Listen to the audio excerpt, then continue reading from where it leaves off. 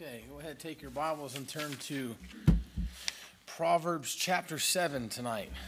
Proverbs chapter 7.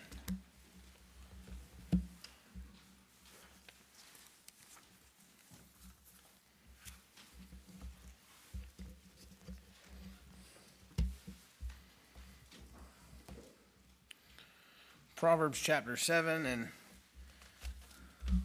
we'll read this proverb, and we'll pray and get into this thing. Proverbs chapter 7, starting in verse number 1. The Bible says, "My son, keep my words and lay up my commandments with thee.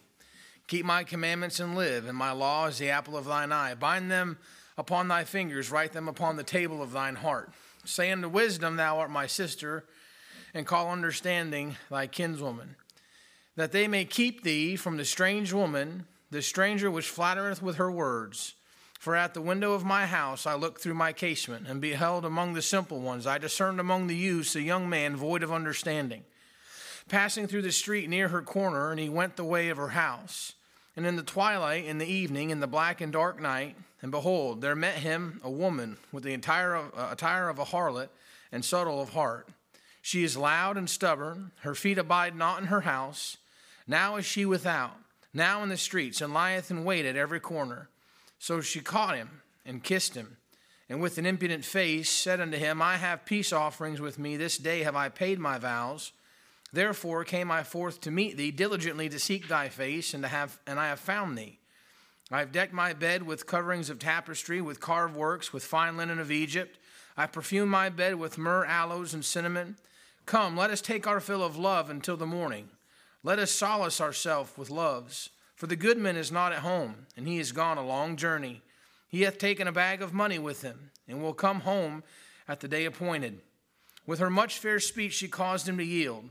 With the flattering of her lips she forced him. He goeth forth after her straightway, as an ox goeth to the slaughter, or as a fool to the correction of the stocks.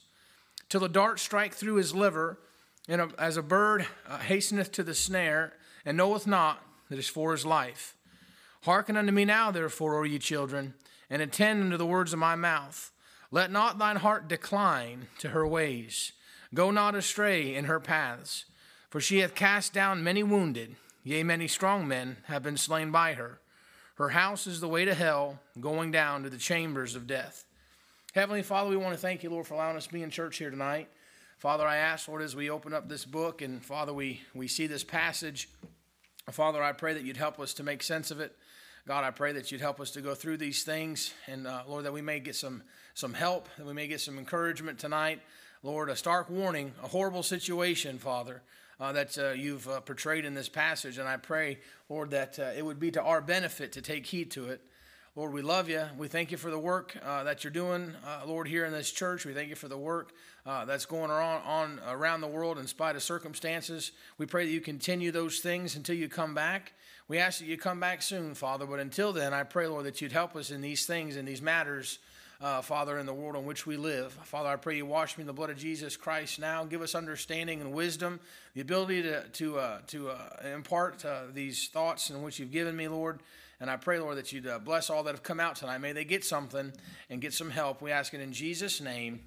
Amen. You may be seated. A lengthy portion of Scripture to read this evening, but nonetheless, this is a passage here that is quite unfortunate. Matter of fact, it's a passage that really, if you were to dissect what's going on, it's kind of it's an edgy passage. There's certain things in the Bible that when you read them, it's kind of like, oh wow, it can get a little weird there. It's pretty detailed. It can be pretty graphic. And the situation here that's taken place is one of lust. It's one of a man that is overtaken by the seduction of a woman, and what it is here is it's a picture of the world, and it's a picture of a man being overtaken by the lust thereof.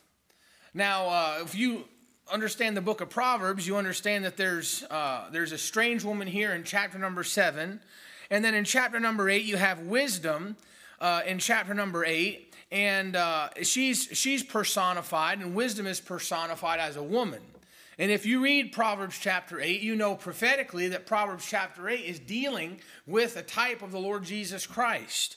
And talking about, if you look in verse 7 of chapter 8, it says, when he prepared the heavens, I was there. When he set a compass upon the face of the deep. In verse 30, then I was by him as one brought up with him, and I was daily his delight, rejoicing always before him, rejoicing in the habitable part of his earth, and my delights were with the sons of man. Okay, so we know that Jesus Christ, the Bible says that without him nothing was made that was made, and he was with the Lord before creation ever happened. And so the easy compare and contrast of chapter 7 and chapter 8 is that the devil is personified in chapter 7 and that the Lord Jesus Christ is personified in chapter 8.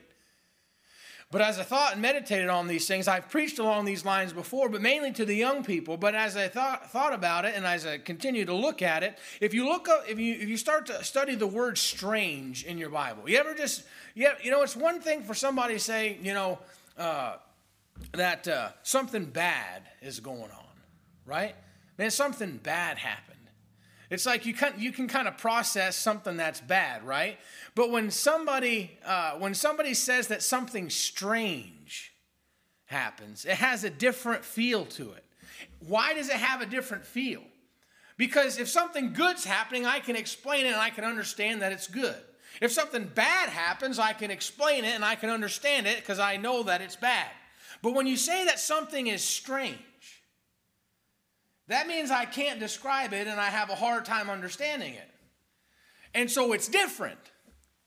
And we know that the world, it moves and it allures in many different ways, and you can't explain it. The Bible talks about her ways are movable. You can't nail it down. You don't understand it. And when you think about wisdom personified in chapter number 8, I know that there's a spirit of wisdom, right? There's a spirit of wisdom. And that spirit is personified in the Lord Jesus Christ. But I also know that there's a spirit of this world, right? There's a spirit of this world. And that worldly spirit is personified in the devil. But as far as the typology in chapter number 7, that's the spirit of this world. And she's called a strange woman. And when you start looking up the word strange in your Bible, what you find out, there's strange gods. And there's strange lands. The nation of Israel is said to have joined themselves to strange women. Okay, and so when we think about this word strange, what we realize is that really what it is it's a myriad of different things that take down the nation of Israel or take down one of God's people. They get wrapped up in the strange god of the land. That could be a myriad of different gods. And we talk about those strange gods, and you get to thinking about what those strange gods were. They were idols, and they were being worshipped, the works of man's hands, and there was many different things. And so when you think about the spirit of this world, it comes in all different kinds of forms. A worldly allure, a worldly lust for me may not be the same as it is for you. You can't nail it down. Everybody's tempted in different ways. But nonetheless, in the world in which you live in today, the spirit of this world is powerful. The spirit of this world is captivating. The spirit of this world allures people away and drags people off. And what you see here in a story, in a detailed story in chapter number 7, is that transaction between one of God's men happen between him and the world, and we see the downfall of somebody.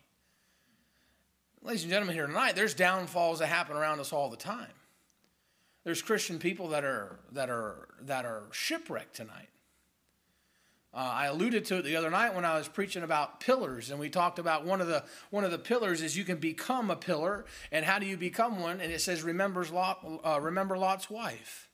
And she takes a look back, and she looks back at the fields of Sodom and Gomorrah, and she sees, and she is told not to look back at those things, to keep her eyes towards where the Lord's taken her. And she just can't help but look back at the world. And what does she do? She turns into a pillar of salt. And then the book of Luke, he tells us to remember Lot's wife. And then that's however she's encapsulated in the Bible. She's an example of somebody who just couldn't take her eyes off the world.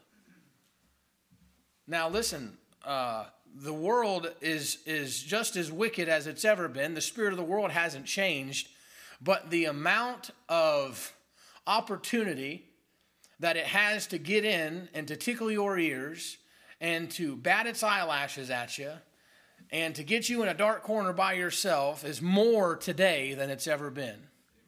The access to the wickedness and the debauchery of this world is far more accessible than it's been in any other time in the church age.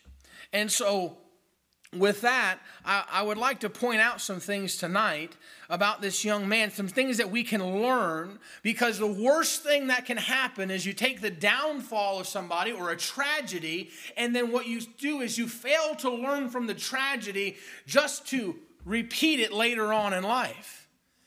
And I don't feel that it's monotonous to preach along these lines a second time. And again, the last time I preached along these lines was several years ago. But, I got a phone call today telling me about somebody that's left. Said they're gone now. Packed their bags and gone. Somebody you'd never think in the world. And you know what? They're gone tonight. They're not in church tonight. And they have no desire to come back.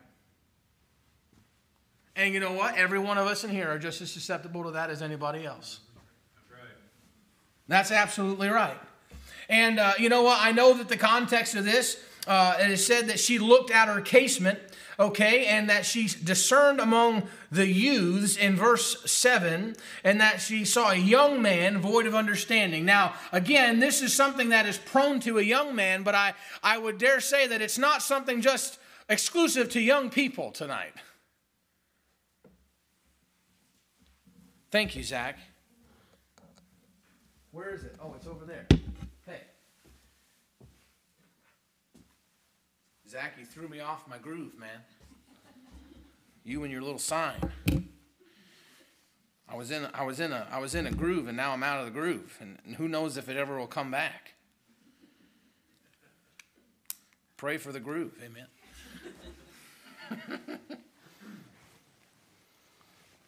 It's not exclusive to young people. Because you want to know something? I've seen plenty of old people make shipwreck. Amen. And so the lessons that can be learned here are not just for young people, they're for older folks too. Because we're all susceptible. We're all the same flesh. Amen. You know what? There were some mistakes that this young man made that caused him to get in a situation like this. Because you want to know something, as a saved person, you have the Word of God, you have a church, you got brothers and sisters around you. God puts some things around you as safety nets to try to keep you from this situation. And we know that there's mistakes that can be made that can let me see the right word I'm trying to think, that can separate you from those safety nets. And you know what the first thing that you see here, look in verse number 7, the Bible says, "And behold, among the simple ones I discern among the youths a young man void of understanding." Void of understanding. We know that knowledge, wisdom, and understanding, although related, are not the same. To have knowledge of something doesn't mean that you have wisdom about that thing. I can know about something, but not really know about it. I can have an idea of what I can hear about it, or maybe I read about it. But then once I have wisdom about it, I can explain it. I know the details of it. I know the intricate workings of it, right? And then when I have understanding of something, I understand why it is thus. I understand the application of it. So it's not just a head knowledge. Then it goes into the heart. Now I have some wisdom, but until I'm able to understand and live and portray those things in my daily conduct, I don't have the understanding of it. Okay, and so this young man is said to be void of understanding. It doesn't mean he doesn't know. It doesn't mean he hasn't been told. It doesn't mean he doesn't know that it's wrong. It just means he doesn't have yet the character to go through and understanding to go through with what it is he knows. And you know what the first problem is, the first mistake he made, and then what we often do, is he fails to accept his own weakness. He fails to accept his own weakness. You want to know something? I've said this to teenagers before, and you'll remember it, and that is not, as a young person, it's not your fault that you don't have certain understanding because you haven't lived long enough to get it. Right? So there's nothing wrong. You don't have any life experience behind you. And sometimes it feels like somebody's always telling, oh, you just think I'm young and stupid. Well, it's not that you're young and stupid in the sense that you can't get knowledge and you can't learn things and that you're somehow retarded in your understanding, and that is a word. It doesn't, not, derogatory, right? It means to be stunted, And so it's not that there's anything mentally wrong with you. It's that you don't have the time in the world and the experience to understand certain things. And that is a weakness that you have. And if you fail to identify that weakness in yourself, you're leaving a big, wide hole in your armor. You are opening yourself up to all kinds of things that can happen to you that's bad. Because you're not identifying your weakness. And again, it's not just young people. Listen, ladies and gentlemen here tonight, there's things that you know about yourself. There's weaknesses that you have in your character and things that you know that flips your trigger. And there's things that you know you struggle with. And sometimes we fail to identify those things and we don't accept our own weaknesses. We're setting ourselves up for failure. You want to know why it's hard to accept your own weakness? Because it takes some real acknowledging of your own self. It takes some self-awareness. And it takes you to acknowledge, hey, you know what? I'm deficient in this area. I have a really bad temper. I know that I get jealous really easy. I know that, I have a problem with envy. I know that, listen, if I get into a situation, I know that I tend to fly off the hinges. These are hard truths that have to be identified in yourself. Because guess what? Those are the avenues in which the devil can come in and have his way. There's many people that I've known that, outside of anything externally, they're great people, wonderful people. And you want to know something? Some of them, they have a pettiness. They have a pettiness to them, to where if it doesn't go their way, they get so bent out of shape that they cannot function. They cannot play nice with others. If it does not go their way, they just soon say, okay, I'll peel out, see you later, bye, and then they walk and do their own thing. Is that how adults should act? That's a weakness. That's a weakness that you have. You should identify it. You shouldn't ignore it. You shouldn't act like it's not there. Listen, you can loathe the fact that about yourself, that this is something that I struggle with, but whatever reason, you have to have the self-awareness and you have to have the ability to accept the truth about yourself and say, I'm deficient right there. You ever have a problem in your life where you keep falling for the same thing? And you have a sin that keeps recurring. You have one of those, habitual sins and that kind of thing. The reason you have those things is a lot of times is because you know that it's there, but you fail to take it serious. You know that if you do this or you go there or this situation happens, I'm going to be wide open to this thing. I know it's going to come. I know it's going to tempt me, and I know I'm going to fall for it. So instead of using that knowledge to keep yourself out of trouble, you ignore it and just continually walk straight into it. Why? Failure to identify and accept your own weakness. Folks, you have to understand yourself. You need to pay attention to the things that causes you to stumble. The Bible says that we're not ignorant of the devil's devices. You can't be ignorant of yourself. This young man, he doesn't realize, listen, it's not your fault. It's just that you're weak in this area. And everybody has different personalities, and everybody has different experiences, and everybody's got all kinds of stuff that makes us different, right? We're a fruit basket, and nobody is the same fruit, and we're all just, different. And, we're like little snowflakes, nobody's the same. Right? But the truth of the matter is because we're all different, we all have different weaknesses. Yeah, and guess what? Just because you have gray hair in here tonight doesn't mean you don't have any weaknesses. Amen. Sometimes you can overestimate your strength. Let me ask you this. You go into a job interview and they say, give me some qualities about yourself that are give me some good qualities about yourself. And you go through and you'll rattle off, everything that you think you're good at. But then how come when they turn around and say, well, give me a couple things that you're not good at, you sit there and go, duh. Why is that? You don't focus on what you're bad at.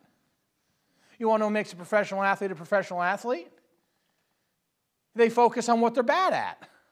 And then they continually work on the things in which they're bad at.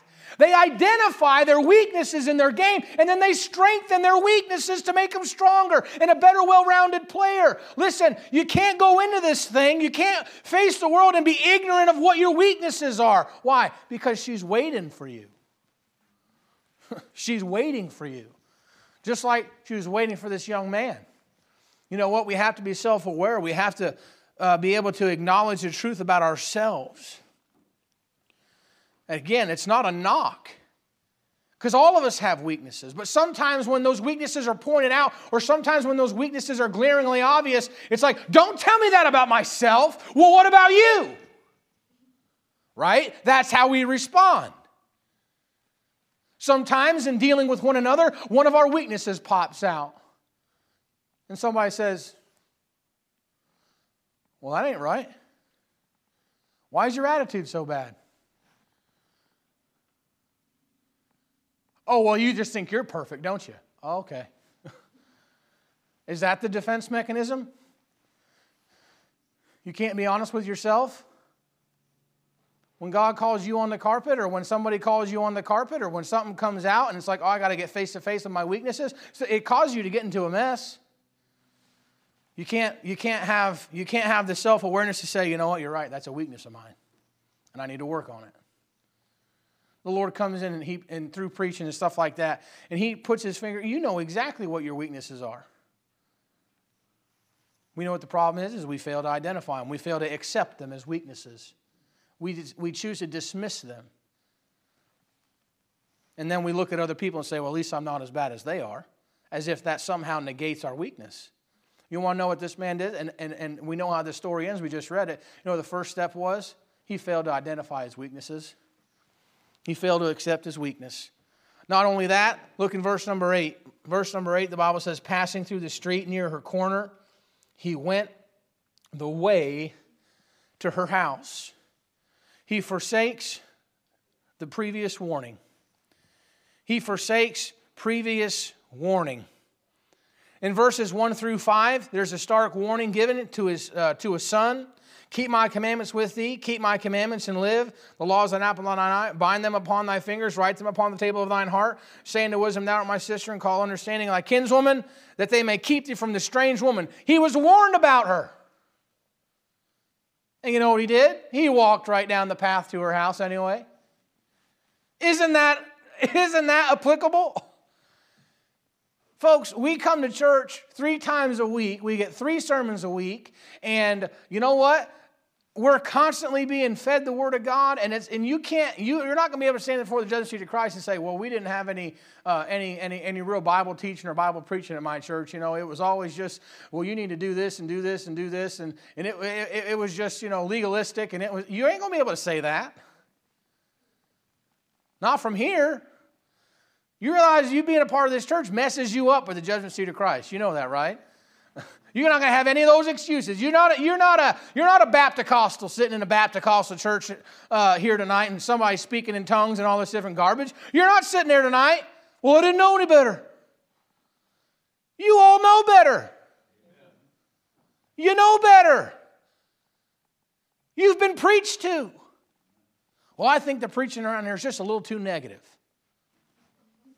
What did you think preaching was? Right? Listen, have you ever listened to old preaching? You ever listened to some of the preaching that took place, 40, 50 years ago?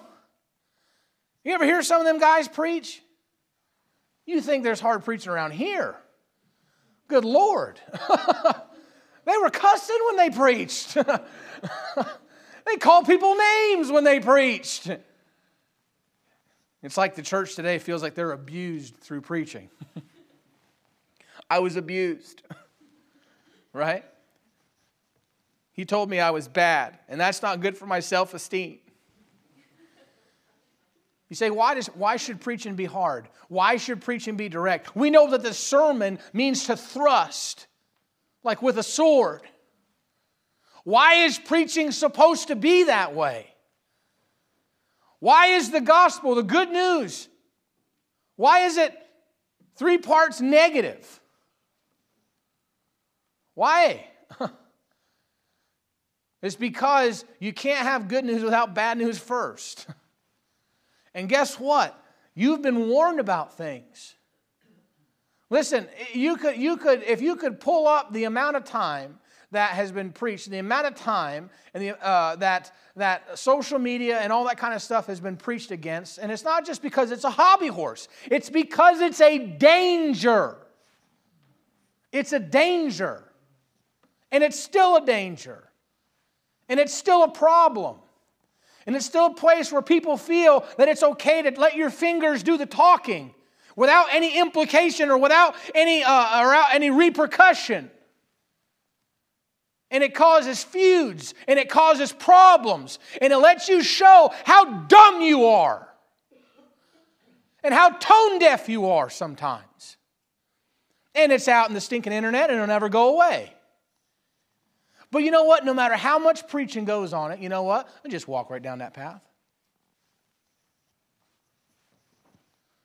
You ought to be careful about going here or doing that, or who you hook up with, or in sense of your friendships and your relationships and who you spend time with.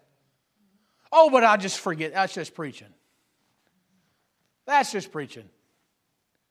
We'll still keep them. They're still friends. They're still good folks. They're still, okay. And you're walking right down the path to her house. Been told 100 times. Listen, nobody in here, you know what's right. You know what's wrong.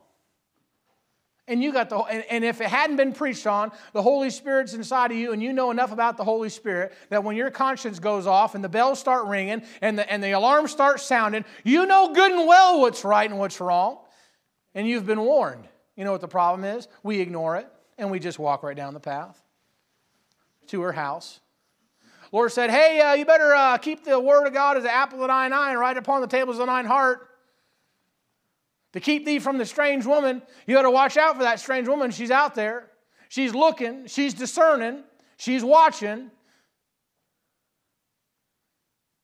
Oh, yeah, you're just old-fashioned fuddy-duddy. You just don't want me to have any fun. You just don't want to, you don't know. I can handle it. I've been doing this for years. We've been going there for years. It's okay that we miss church to go this place. It's okay that we miss church and do this. It's okay. All right, just keep going. And when she meets you, because you're not quite sure what she looks like, but when she meets you, it won't be because you weren't warned. It is because you're going down the path anyway. You see that? Man, I love how the Bible just makes it super plain, super easy, right? Super easy. Passing through the street near her corner. It's funny because in the case of Adam and Eve, you know what? He warns them. He says, listen, not just don't eat it. Don't touch it. When Adam tells Eve, listen, when Adam's told, don't eat of the tree of the knowledge of good and evil. When he goes to Eve, you know what he tells Eve? He says, don't even touch it. Don't even get close to it. The commandment wasn't that he couldn't touch it. That wasn't from God. That was extra on Adam's part. It says you just need to stay as far away from that thing as you possibly can. And she just kept walking on by it. Surely that, well, if I touch it, that's just my husband being overbearing.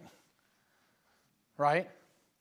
He just thinks he can rule me with an iron fist. And after all, I'm a woman and I have thoughts and feelings too. Hear me roar. I'm not bound by no man. Right?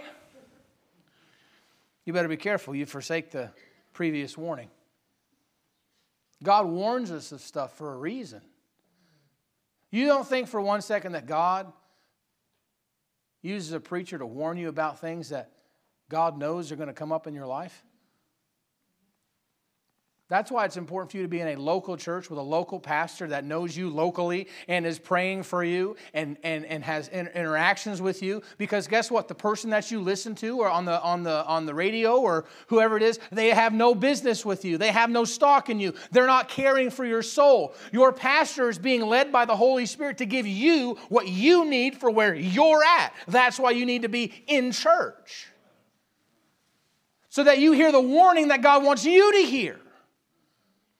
I was talking to a preacher friend of mine. I was up at Brother Kinney's preaching for him a few weeks ago. And he told me, he says, you know what? He says, I love listening to preaching. He says, but what I learned when I first became pastor is I had to quit listening to preaching.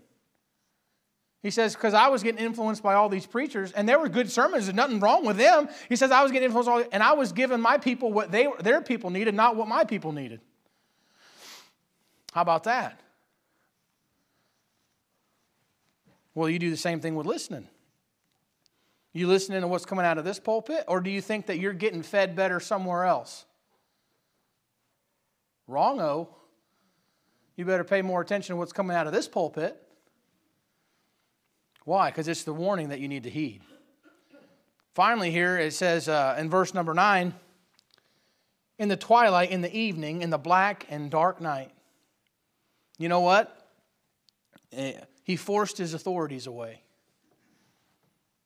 He failed to accept his weakness. He forsook the previous warning, and he forced his authorities away. In verse number 9, he does this under the cloak of darkness.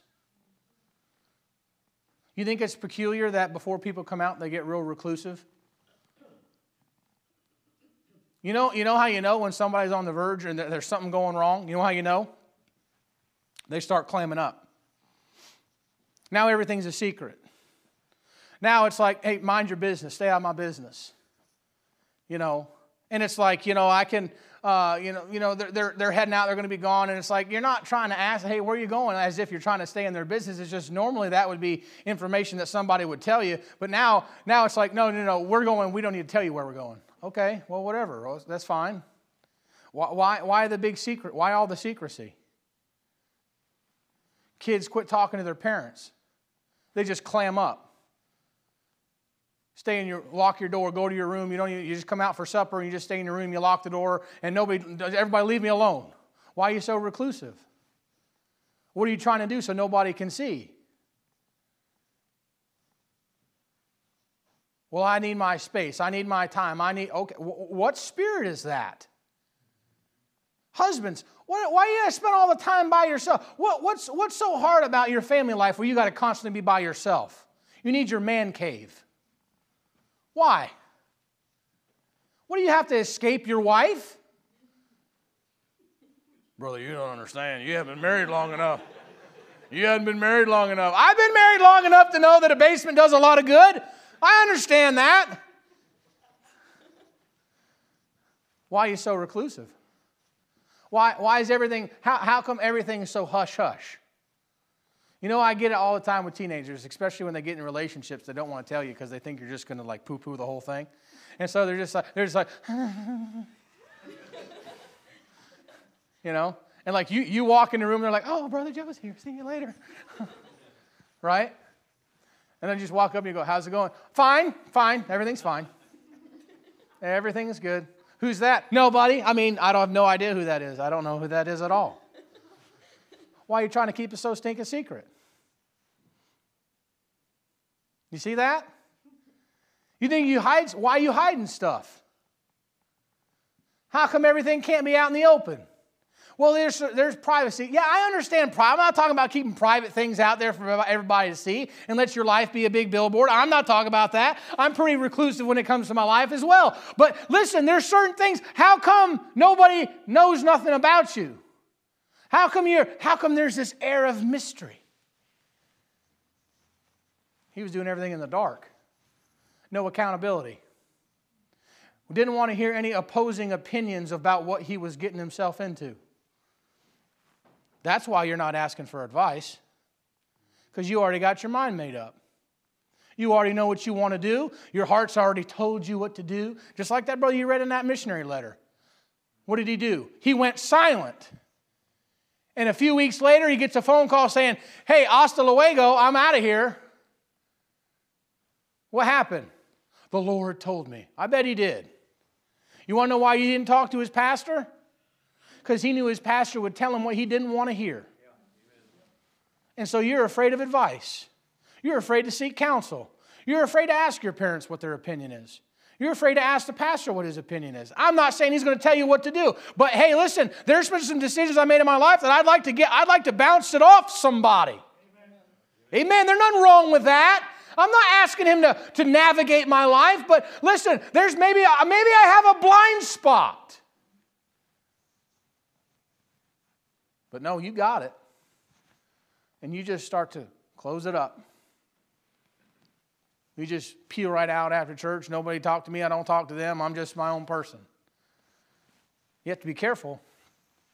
Those are some mistakes that he made, because those are safety nets that God puts around you. And if you don't take heed to the warnings, and if you don't take advantage of those authorities that God puts around you, those pillars that God puts around you to help and guide you in your way, if you don't take heed to the weaknesses that you have, you know what? You're making a mistake. And it cost this man dearly. It cost him dearly. You know what? Look in verse number 10. It says, and behold, there met him a woman with the attire of a harlot and subtle of heart. She is loud and stubborn. Her feet abide not in her house. It says, now is she without, now in the streets, and lieth in wait at every corner. So she caught him and kissed him, and with an impudent face said unto him. So you know what he did? He made all those mistakes, and he finds himself walking down the lane, right? Almost like he's flirting with it. There's this like suspenseful attraction. It's like, oh, well, I don't know what she looks like. I don't really know what it's like, and I feel like, I'm just kind of walking on the edge, and I'm just kind of just down, not at her house. I didn't go to her house. I'm by her house. I'm just by the corner next to her house. I just found myself here. And all of a sudden you see her. My goodness. And you didn't even realize what you saw. Well, I ain't never seen that before. I ain't never seen a lady dressed like that before. I ain't never seen a lady with that kind of attitude before. She wasn't shy. She was brash. She came to me with an impudent face. Right? What does the Bible say? She kissed him.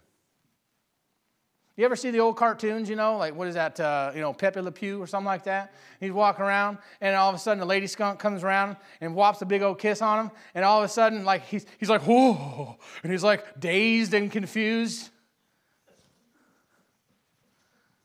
That's how people are. That world comes out, and all of a sudden it's like, how you doing? You're like, oh, mama. What was that? Right? You know what the problem is you find yourself in that situation because you've made all those mistakes. And they're not like mistakes as in like you're inadvertently sinful, right? Nothing excessively sinful about those mistakes, but they're mistakes.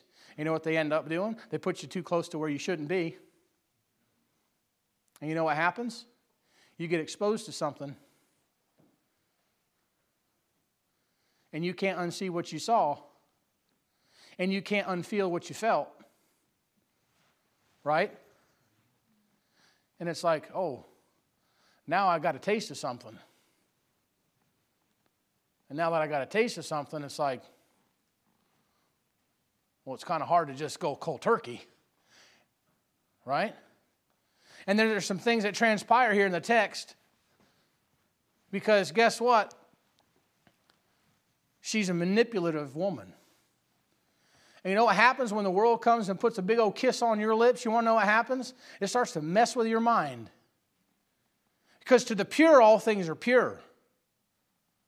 And when that purity becomes defiled in any different way, guess what? It's really hard to get it undefiled again. You can't unsee things. You can't unhear things. And so you know what she does? She starts manipulating his mind. She gives him the old sales pitch. Look in verse number 14. I have peace offerings with me. This day have I paid my vows. Hey, this is a straight up transaction. There's nothing wrong. There's nothing illegal here. Everything's on the up and up. I've paid my vows. I'm legitimate. There's no scam here. I'm not tricking you. Everything's open 52 face up, maybe. And so she gets you to start to justify it. Justification is the first part of manipulation. So she says, hey, I paid my vows. Nothing wrong here. Oh, well, I thought she was going to be dishonest. I thought the world would be dishonest.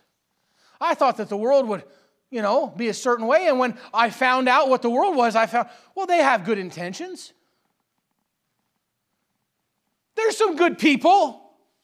They have the right heart. They may not believe in God like I do, but they're great people. Justification. Justification. Verse 15. Therefore came I forth to meet thee, diligently to seek thy face, and I have found thee. What do you see the reoccurring theme in that verse is? Therefore I came forth to meet thee, diligently to seek thy face, and I have found thee. 3 times in one verse. You know what it is? Adulation, flattery, justification, adulation. It's all about you. You're special. You're special. I didn't come here just looking for anybody. I came here looking for you. You're the one I want. Baby, I can't live without you. You're everything to me. Oh, he said I was everything. Yeah, until something else comes along that's a little bit better than you. That didn't go over well. I'm sorry. That's the truth. That's the truth. You know what? It's they trick you with their words, make you feel special. You know what? The worst thing in the world is sometimes Christians treat Christians real bad, and the world end up treating Christians better than the Christians do. That's the truth. You know what? Somebody gets hurt, burnt in the church, and something happens. You know what? Just undoubtedly what will happen. You'll go to work, and some lost person will buddy up to you and see that you're crying and see that you're all tore up out of the frame, and they'll help you out. They'll do something great for you. You're like, man, why do the Christians act like that? Flattery. Pretty subtle, isn't it?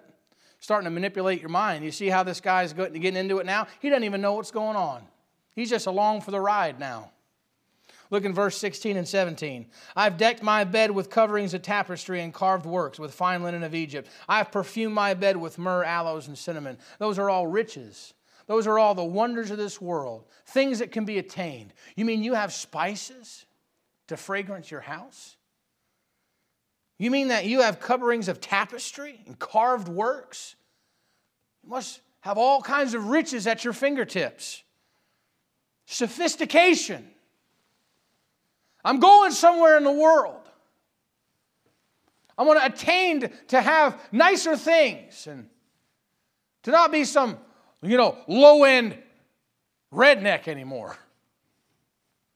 Sophisticated. Worldliness. Worldly pleasure. Worldly goods. the lust of the eyes. Amen? She says, hey, I got a better life here for you. Hey, you can take this job, you probably make $30,000, $40,000 more a year, but you have to miss church.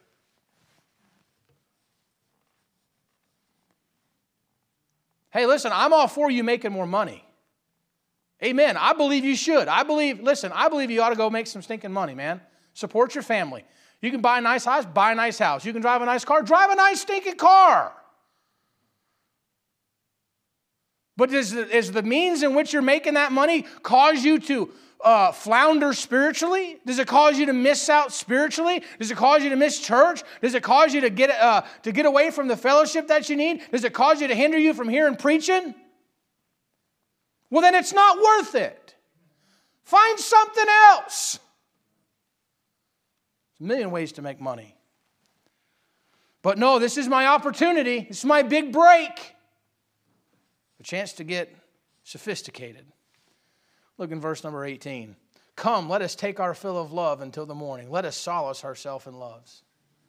Release your inhibitions. Just indulge yourself. Come on in, the water's fine.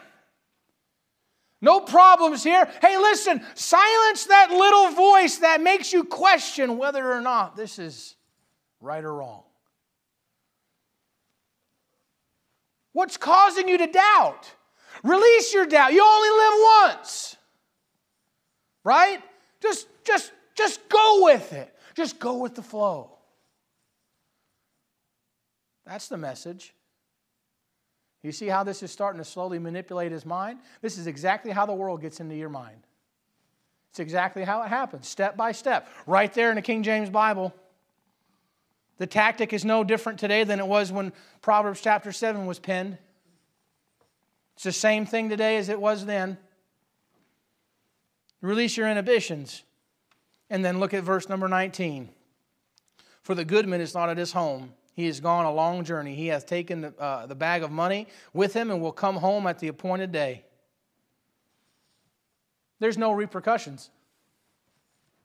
He's gone. Hey, listen, the one that can bust us for what we're doing, he's not even home. He's got a bunch of money. He's out just living it up. He's coming back at an appointed time. I know when he's coming back. You just live it up with me. And there'll be no repercussions for what we take part in. You see that? And you know what? This is the demise of a man. This is the demise of a Christian. This is the demise. This is when the world sets its fangs in and starts to suck every bit of life you have out of you. Amen? They say every catastrophe of character is preceded by an evil chain of thinking. When people fall out, it doesn't just happen. No, they were gone long before they left. They kept going down by the corner of her house and indulging themselves. You know, it's funny that they give the illustration of a strange woman because you know what? This is something that you wouldn't want to watch on television. If this was a movie script, if this was put into picture form, you wouldn't want to see it with your kids, would you? But that's the illustration it gives you. It's lewd, and it's lascivious, and it's debauchery, and it's unfaithfulness. This woman's cheating on her husband. She's out there finding somebody to go to bed with. And she's convincing him. And it's all the more worse because it's the woman that's initiating it. You live in a world where that's exactly the case now. It goes both ways. It's lewd. But this is the illustration the Bible gives. No repercussions. Just indulge yourself. You know what the problem is? This naive man misunderstands completely this woman's motive. You know what he thinks? She really likes me. And he becomes emotionally involved and emotionally attached and is no longer able to discern the truth from his feelings. Amen. Brothers and sisters here tonight, that's where we can get to really quick. We have a hard time discerning the truth with how we feel. Because we don't base our decisions in life on our feelings. We have to base them on facts. But sometimes we become so emotionally charged, or we have a goal that we've had in our mind forever, and that's how it's got to be. And we're so emotionally attached to that vision in our mind that the Lord can't get through with a jackhammer. And you'll just go along and do it, emotionally attached to it. He misunderstood her motive. Verses 21. With her much fair speech, she caused him to yield. With a flattering of her lips, she forced him. She forced him willingly. She forced him willingly. He goeth after her straightway, as an ox goeth to the slaughter, or as a fool to the correction of the stocks, till a dart strike through his liver, so a bird hasteneth to the snare, and knoweth not that it's for his life. We call that the bait and switch. Here's this wonderful thing I promise you. And the minute you say yes and you sign on the dotted line, this goes away and says, well, this is what we really meant. Here's all the hidden fees. Oh, it's 6 months on back order. It's called a bait and switch. You know what the problem was? She exposed his ignorance. She exposed his ignorance. Look in verse 22. As an ox goeth to the slaughter. You know how you get an ox to go to the slaughter? You give him grain. And you feed him out of a bucket. And as you feed him out of the bucket, he's following you, feeding you in a bucket, feeding you in a bucket, feeding you in a bucket. And then you know what you do? You go over to the slaughterhouse, and that ox follows you right into the slaughterhouse. He just thought you were feeding him grain. He misunderstood your motive. You just exploited his ignorance of your motive. And you take him into the slaughterhouse, and he puts him in the rack, throws him in the rack. They take the .22 shell, put it on that soft spot in the middle of his forehead. Boom! Cut him up. There's nothing worse than when your ignorance gets exposed. You know why a lot of people don't ever get back in church? You say, oh, well, I've seen people get out and come back in. You want to know why a lot of them don't?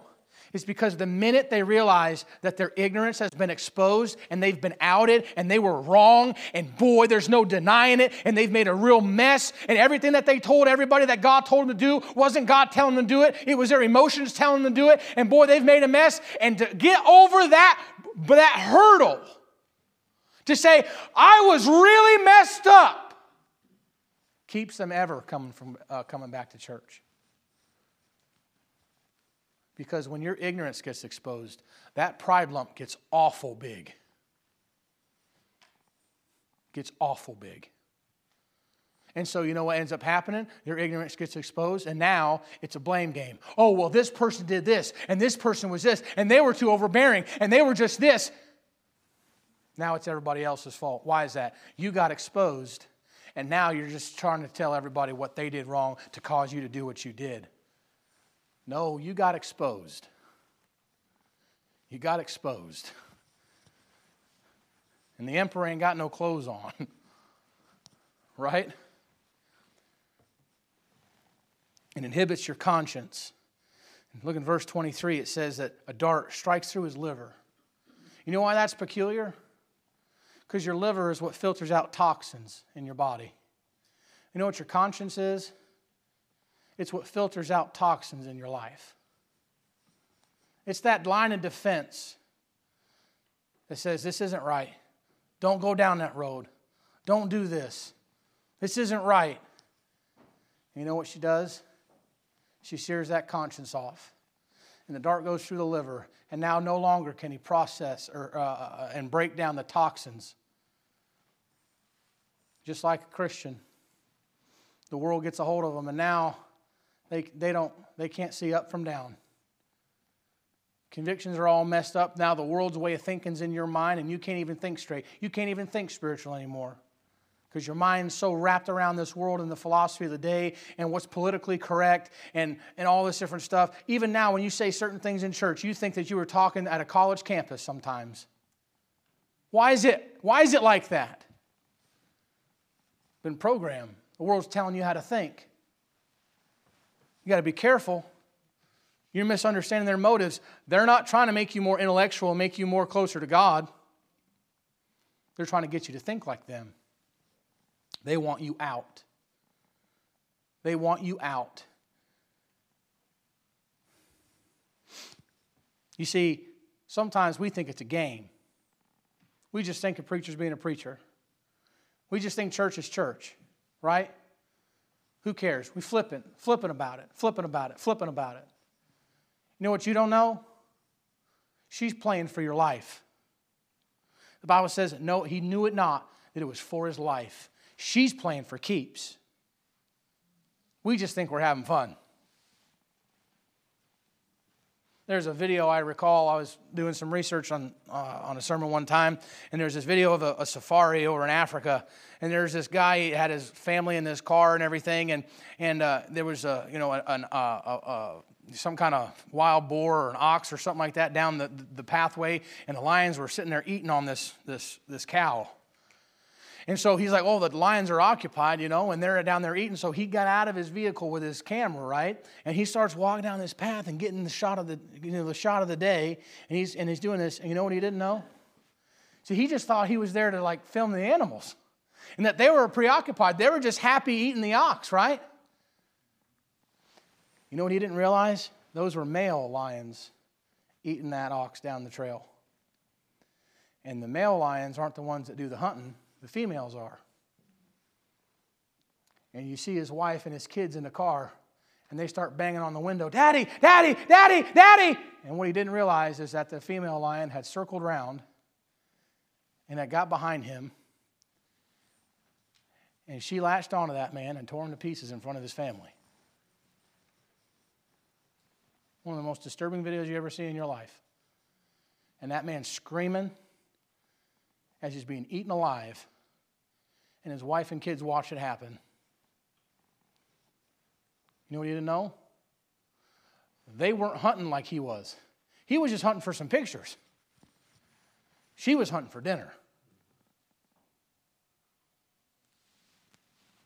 You know how many stinking families I've watched be shipwrecked over the years? And I'm not even been in it that long. Some of you in here, you know a lot more than I do.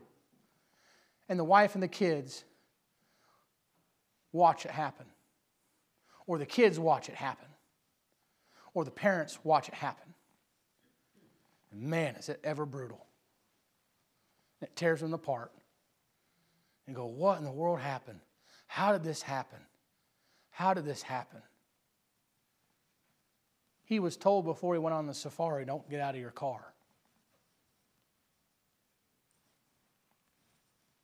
Don't get out of your car. He was warned. And he justified. Well, they're down there eating, no big deal. This is a great opportunity for me, I can make a lot of money on these shots, He was a professional photographer. He was going to get the right shot, And I know better, what do these safari people know? Stupid African people, they don't know how to do. Okay. Right? There'll be no repercussions for my actions. You kids stay in the car. See you later. See you later. You know what, folks? We've got to realize that you have an adversary, the devil, who walketh about as a roaring lion, seeking whom he's going to devour. This is a sad story. It's a very sad story. Look in verse 24. Hearken unto me now, therefore, O ye children. He says you better hearken. Attend unto the words of my mouth. Let not thine heart decline to her ways. Go not astray in her paths. For she's cast down many wounded. Many strong men have been slain by her. You think you're the exception. Everybody thinks they're the exception. I'm strong enough. Been raised in church my whole life. Okay. I know what the world's like. I was saved out of it. You think it's less dangerous for you? Because you've experienced it before? You ain't the exception. Today just happened to be a stark reminder to me before I thought along these lines that people that you never thought would be out, they get out. And you know what the problem was? Verbatim, what you just read in this passage. It's not changed a bit. Many wounded. You know you're susceptible when you're hurt. You start justifying all kinds of things when you're hurt. So-and-so hurt me. This happened in my life. This tragedy's going on. This hard time's here. Okay, you better be careful because guess what? She's still out there. And the rules still apply. Amen. So whether you're wounded or whether you think you're strong, she's taken down better than you. Her house is the way to hell, going down to the chambers of death. You better be careful the direction you're going. I'm not saying that if you get wrapped up in this thing that you're going to lose your salvation and go to hell. That's not what I'm saying. What I'm saying is you're messing with something that's connected to a place you don't want to be a part of. You got to be careful. And so tonight, I'm not trying to be on you too hard. I know it's a sombering message, but I love the way the Bible is so specific. And we are truly not ignorant of his devices. We understand that we should love not the world, neither the things that are in the world, the lust of the flesh, the lust of the eyes, and the pride of life. For they're not of the Father. They're of the world. And folks, here tonight, listen. The world is on display 24/7. And you know what you need to do? Take stock and, okay, am I fashioning my life after these people? Do you see hints? Hey, maybe you've been walking down the path late at night and nothing's happened yet. And you think, I'm fine. No big deal. I'm fine. Just taking a walk. It's just this. It's just a friend. It's just, this going on at work. It's just a text message. It's just, right? It's just no big deal. And you want to know something? It's a big deal. It's a real big deal. Because people fall out, and you know what? A lot of them, they never come back. And you say, well, that's just, you're saying, oh, well, if I go out and I do that kind of stuff, God will come and he'll blow up my water heater, or he'll do something horrible to me, and I'll get in a car accident or something like that. No. That's not the worst thing that can happen to you. You know what the worst thing that can happen to you? You'll meet her on that road, and she'll kiss you. You know what the problem? You know what the worst thing that can happen to you? You'll like it. And you know what the worst thing that happened to you? There'll be no repercussions for it. And you'll think it's fine. I like it and it's fine. You see, it's not that God's going to come whop you with a hammer. It's that maybe he won't whop you with a hammer. Maybe he'll just let you do your thing. And then 10, 15, 20 years go by and you realize, man, I wasted my whole stinking life. Amen. It's a sad thing. It's a horrible thing. But let us be the wiser for it. Let us not be ignorant. Let us not just walk in as if we don't know what's going on. We do know what's going on. That's why we're here. That's why we're listening to preaching. That's why we're in church. Amen. That's why we're here, to take it seriously. Because it's not a game. And one of these days, the Lord's going to come back and everything's going to get fixed. But until then, we got to have our guard up. Amen.